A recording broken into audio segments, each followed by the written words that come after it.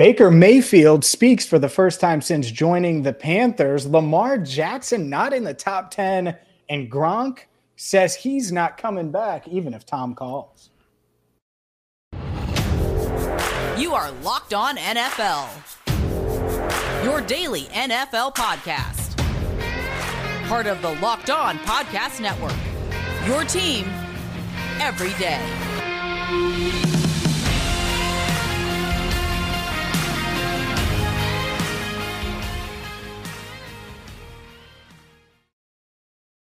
Hi again, everyone, and welcome into a Wednesday edition of Locked On NFL. He is Tony Wiggins. I'm James Rapien. Thank you so much for making us your first listen, and be sure to subscribe on YouTube or follow wherever you get your podcasts.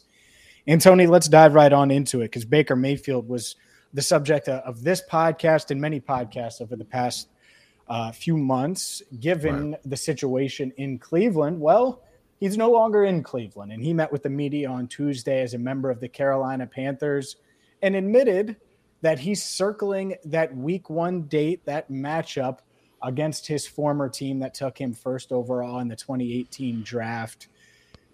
Let's start here, because the thing, it's one thing to talk about Baker and that potential matchup and all of those things, and there's time for that, and I'm sure we'll get to it this segment at least a little, but it's also an open competition, according to the Panthers general manager, with Sam Darnold. Do you think Baker Mayfield is going to beat out Sam Darnold for that starting job? He should. $18 million, and I think they're paying, what, $8 million? I don't think you make this move if you were sure Sam Darnold was your guy. And it just really feels like to me that a bunch of people are going to get fired in Carolina this year if they don't win. Yeah. So I think he'll be their day one starter. Here's my problem with Baker. Usually when a guy gets jettisoned from a franchise, you can point to management, you can point to coaching changes, you can point to all of that. My biggest issue with him, it seems like his teammates didn't like him. Mm-hmm. There's nothing you can do or say to anybody about motivate. How about this? You're going to motivate you better motivate your new left tackle that he got to block Myles Garrett. That's he's doing it again now. He's running his mouth, and I can see why he is unlikable. I doesn't mean I don't like him. I don't know him, but I can definitely see why he's an unlikable dude. Yeah, and he did praise the fans of Cleveland, said he learned patience this offseason. And so, yeah, I think that this is very much a make or break type of year for Baker Mayfield. As far as Sam Darnold, to me, I think we know. And with Baker, I think we know too, but I think he comes with a higher floor. And that's what we saw in 2020. That's why the Browns were able to beat the Steelers, make the playoffs, beat the Steelers in the postseason. And, they competed with the Chiefs in Kansas City. It's because Baker raises that floor where Sam Darnold, he might throw the ball all over, and a healthy Baker should win this competition. I really believe that, especially you look at some of the weapons around him. And on paper, I think it does make some sense. But, yeah, can he elevate? Mm-hmm. And that's the part of it. Because if you look on paper, the Browns, it's easy to say, oh, before Baker got there, look, he elevated the team. And it's like, well, yeah, but they also went and got a Jarvis Landry. They also went and invested in the offensive line. They also went and found the right coach and fired a GM that brought in a bunch of talent in John Dorsey, and then got Andrew Berry, who continued to bring in talent. Like, it's not like they, had the same team. Baker came in and suddenly they started winning games. It was a process, and it was an up and down process, but they were more talented and had a better roster from a talent standpoint than a lot of these teams with young quarterbacks. And it's not like he blew the doors off there. So that's the part where, and even a few weeks ago, I didn't love the fit in Carolina because I just think it's rocky. Now he vaults into a quarterback competition where he has to learn the playbook and all of these things right before camp. Really tough to do. And so I thought like the Seattle landing spot would have made more sense, for him, and put him in a position to succeed. Instead, he's in Carolina, which to me, they may have the fourth best team, maybe third. You could put them ahead of the Falcons, fine. Third best team in the NFC South.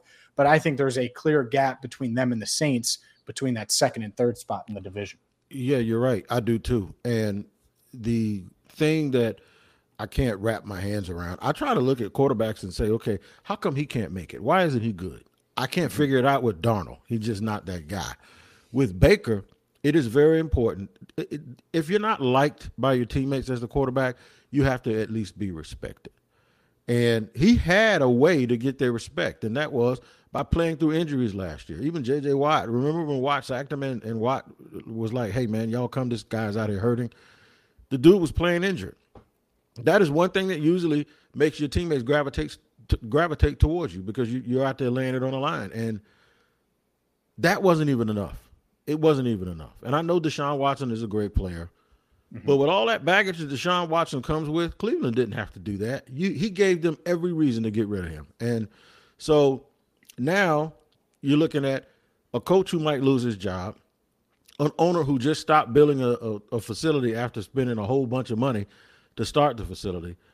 Carolina's a mess right now, in my opinion. And I think you have a mess and you bring a guy who's messy into the situation, I think it's going to be a little bit volatile, and I can't wait to see what happens.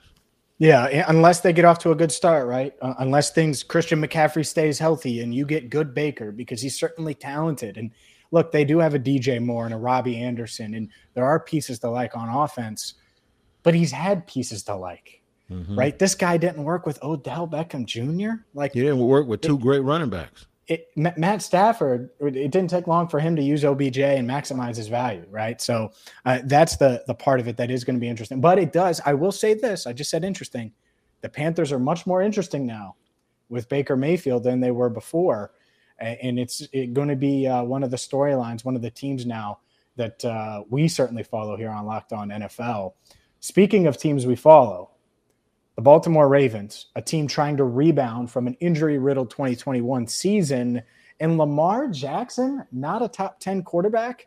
We'll dive into that next right here on Locked On NFL. But first, a word from Dave. And, we've all been there, right, where you need just a little extra cash to get you through, whether you have just some kind of bill comes up that you didn't see, some unforeseen expense. Well, Dave can help. If you're living paycheck to paycheck or struggling to make ends meet, it can be really stressful. And Dave is the banking app that can get you up to $500 instantly with extra cash. It's more money to fill your tank, buy a wedding gift, catch up on bills. You can finally tackle those expenses that have been stressing you out.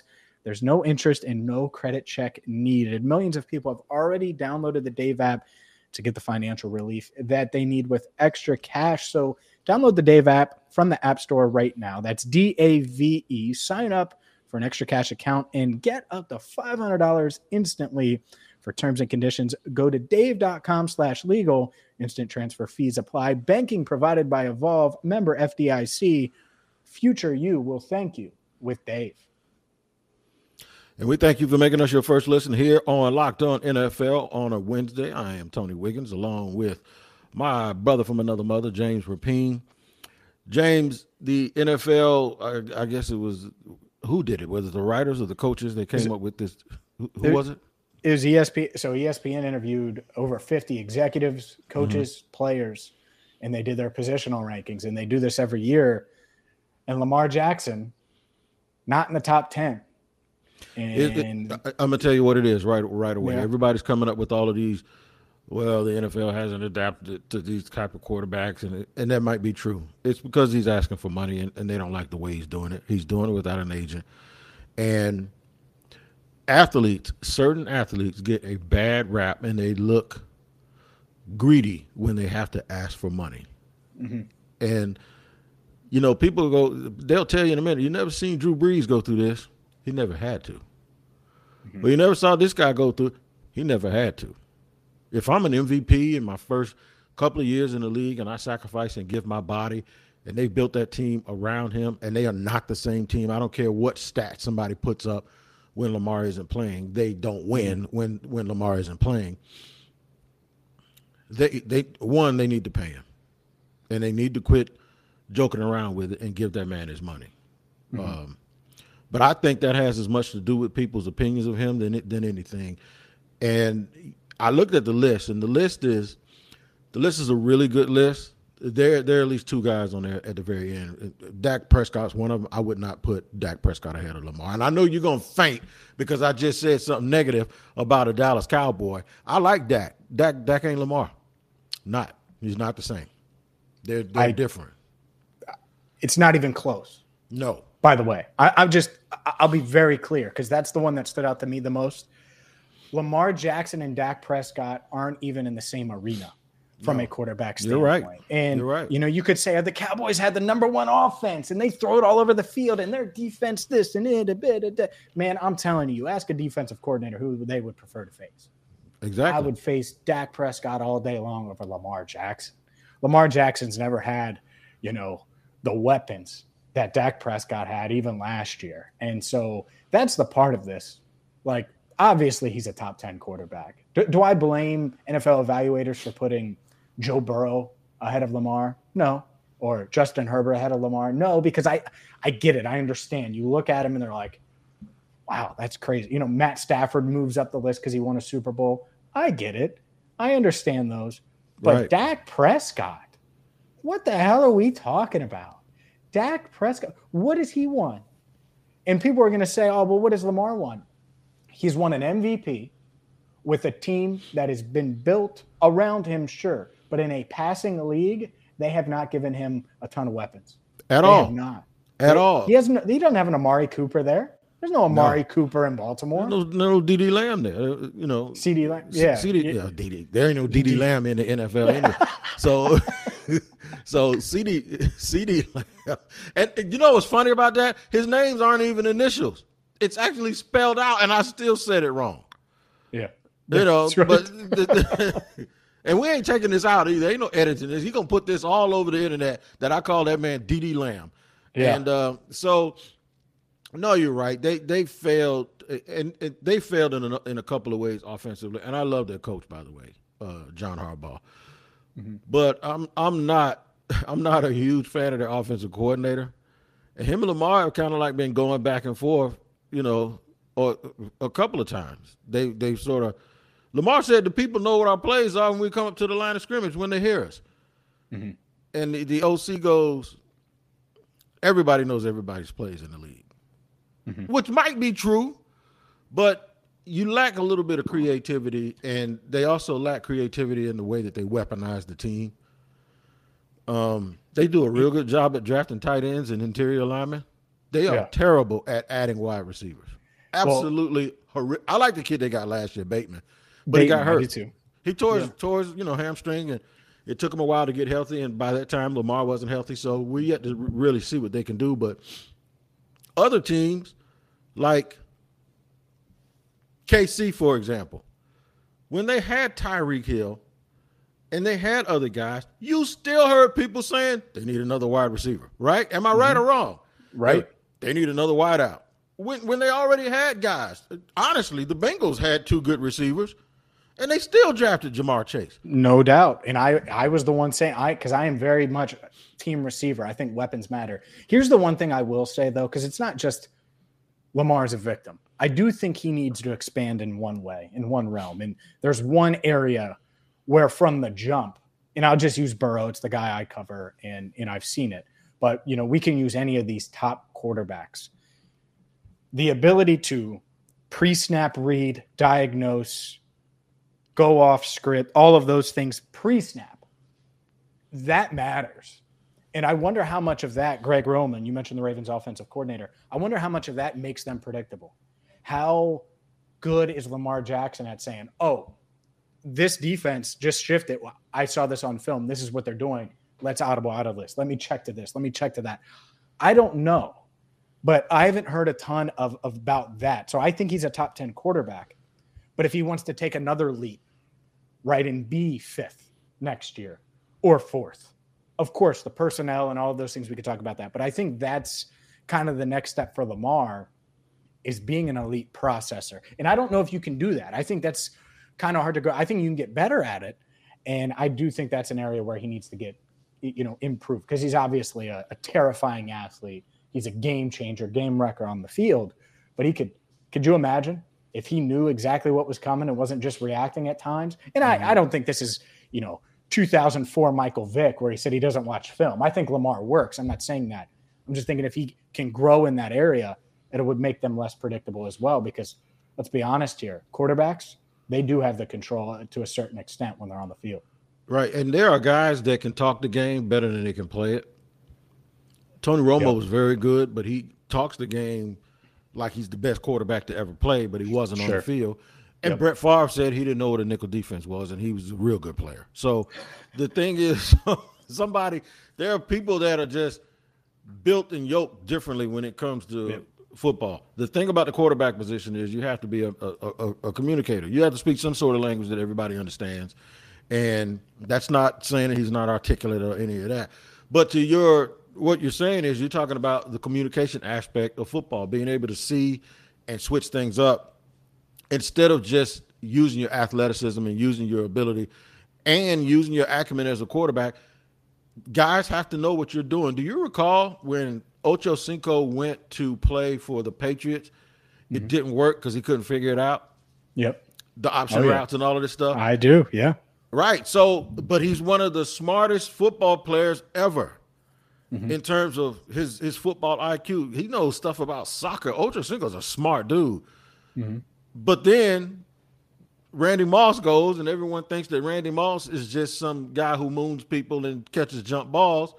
He has the best years of his career in New England, and both Tom Brady and Bill Belichick say he's the smartest football player they ever saw. But you wouldn't have known it had you just looked from the surface level. So I really do believe that they're not doing right by Lamar. And Greg, this ain't the first. He's not the first player to complain about Greg Roman either. So let's make sure. There's a reason why Greg Roman ain't a head coach. So I did not think I was going to slander Greg Roman today, but I just did. But the thing is at some point they got to figure out what they're going to do. And if they do the wrong thing, they're going to be absolutely sorry that they make that choice if somehow Lamar Jackson ends up in somebody else's uniform. Rob Gronkowski says he is done, even if TB12 Tom Brady calls and asks him to return. We'll discuss that next on Locked On NFL. Tony, let's dive into this because Rob Gronkowski on Tuesday afternoon, and I have the quote here because there's been plenty of speculation. Hey, will Gronk really retire, even though he's retired right now? Is he really done? And Rob Gronkowski told this to ESPN's Mike Reese. I would answer, obviously, if Tom Brady called, he's the greatest quarterback of all time. Ask him how he's doing. Tell him I'm doing good, but I wouldn't go back to football. No. Do you buy that Gronk is all the way done and will never play another game in the NFL? Yes, and I'll tell you why. Because Gronk, for the very reason that I think a lot of people don't believe it. Gronk's and I say this with all due respect, he's a certified meathead. And what I mean by that is he's a football guy. I mean, he's a dude. He's the ultimate guy. If you could draw a picture of a dude in the locker room, it's Gronk. That's what he is. He's a gym dude. He's a football dude. You saw him walking around drinking a gallon of milk. You know what I'm saying? Out of the gallon itself. And the thing is he's the ultimate jock, right? So that's why a lot of people may not believe or think that he's not going to stay away from football. But here's why I think he will. Because that's who he's the ultimate jock. And for him to say, I'm done, I just simply think that this is a thing where a guy actually hates waking up on Monday morning, banged up and having to go to practice. And this is more than just staying and avoiding training camp, because he doesn't have to say he's not coming back to avoid training camp. But for me, this just represents a guy that when you see his body, how his body's changed, he's just tired, man. Gronk takes and delivers a bunch of punishment. I think he's just like, at some point, I got to let this thing go and I got to start doing something else. And that's what I think it is. I think for the ultimate guy that loves football, for the guy who to represent what a locker room guy is like Gronk, and for him to say, I'm finished, I believe it until I see otherwise. Yeah, I get it. I understand it. You take it for what it is, and it makes a lot of sense. And if he never plays again, I would understand it. I think, though, there's going to be a time over the next few months that Rob Gronkowski, and not just Gronk, Julian Edelman, and Edelman's mentioned this a few times, they come back. And I say that in air quotes for those watching on YouTube and for those listening. I say that in quote.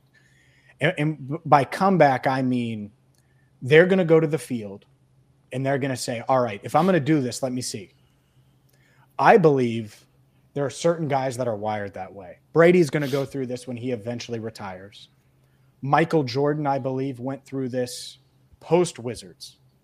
There was that ESPN article about him like a decade ago, maybe more so than that. Michael Jordan turned 50. He hasn't turned 60 yet, so it's been less than a decade. But, at his Hall of Fame speech, he joked about playing at 50. Mm-hmm. I bet you there was a moment at like 48 years old where Michael Jordan went on the basketball court and started running suicides and did gassers and just wanted to see. I believe that. I think certain guys are that way, and I think Gronk – is he Jordan? No. But I think there will be a moment when the Buccaneers are 7-3 and they could use a tight end. And man, Brady kind of says, hey, Gronk, you can come one last ride. Let's get a ring here where it makes sense. I think Edelman still has that itch because it was such a sudden retirement and no one really expected it. And all the injuries piled up and his body's feeling good. So I actually think both guys are going to make one last run at it. I just don't know if anyone's going to be around to see it. I don't know, because if that workout doesn't go well, obviously it wouldn't have for Michael and my hypothetical thing that I'm speculating on. Right. Then they don't come back. And it ends there. It ends on that court. It ends on that field because it just doesn't feel the same. But if it feels the same and Gronk is healthy, I do think there's a chance. And I don't want to rule it out. And even in his mind, man, there's been so many, this professionally, you think a certain way. And then 2 months later, you're like, well, my life's been flipped upside down because this opportunity comes up or that opportunity. And so who knows? He may be feeling really good in October, November, go out there and that Florida Heat feel good and sign for the remainder of the year, especially if the Bucs need someone. Would I be shocked if he didn't? No, this might be it for Gronk, but I can't fully bury him now because these guys are wired different, as you know. And so I would not be shocked if either one of those guys, I know I just threw Edelman in there. Wouldn't be shocked if he came. No, you're right. I mean, I retired from a job and went back. When I was doing full-time terrestrial radio, there's a lot of requirements if you're ever going to excel in that comes with selling and taking meetings. And I didn't quit cutting hair. So I was still a barber. It was easy for me and it was very lucrative. Therefore, I would get off the radio. I go by the barbershop every day. I go by the barbershop before I went to radio. And at some point I said, if I'm ever going to maximize this, I need to have a lot of free times to do a lot of selling, to do a lot of remotes, to take a lot of meetings. So I walked away from cutting hair. I was lost on Saturday morning. The first Saturday morning, I was walking around the house with absolutely nothing to do and no one to argue with. And I got inebriated. I got drunk before the first game came on. And I watched the game. I'll never forget. You're going to laugh when you realize who it was. It was Florida State at Louisville, and Lamar Jackson was running up and down the field. Yep. And I think it was like 75-0 at halftime, and I'm a Florida State fan, and I'm like literally drunk. It's like the worst day of my life because I'm lost. And I go, I called my wife. She came and picked me up from the bar down the street, right? And she looked over at me, and I looked at her. So I had this disgusted, I'm drunk, my team just got blasted, and I'm lost on Saturday. I don't know what people do on Saturday mornings. So I was drunk before 12 o'clock.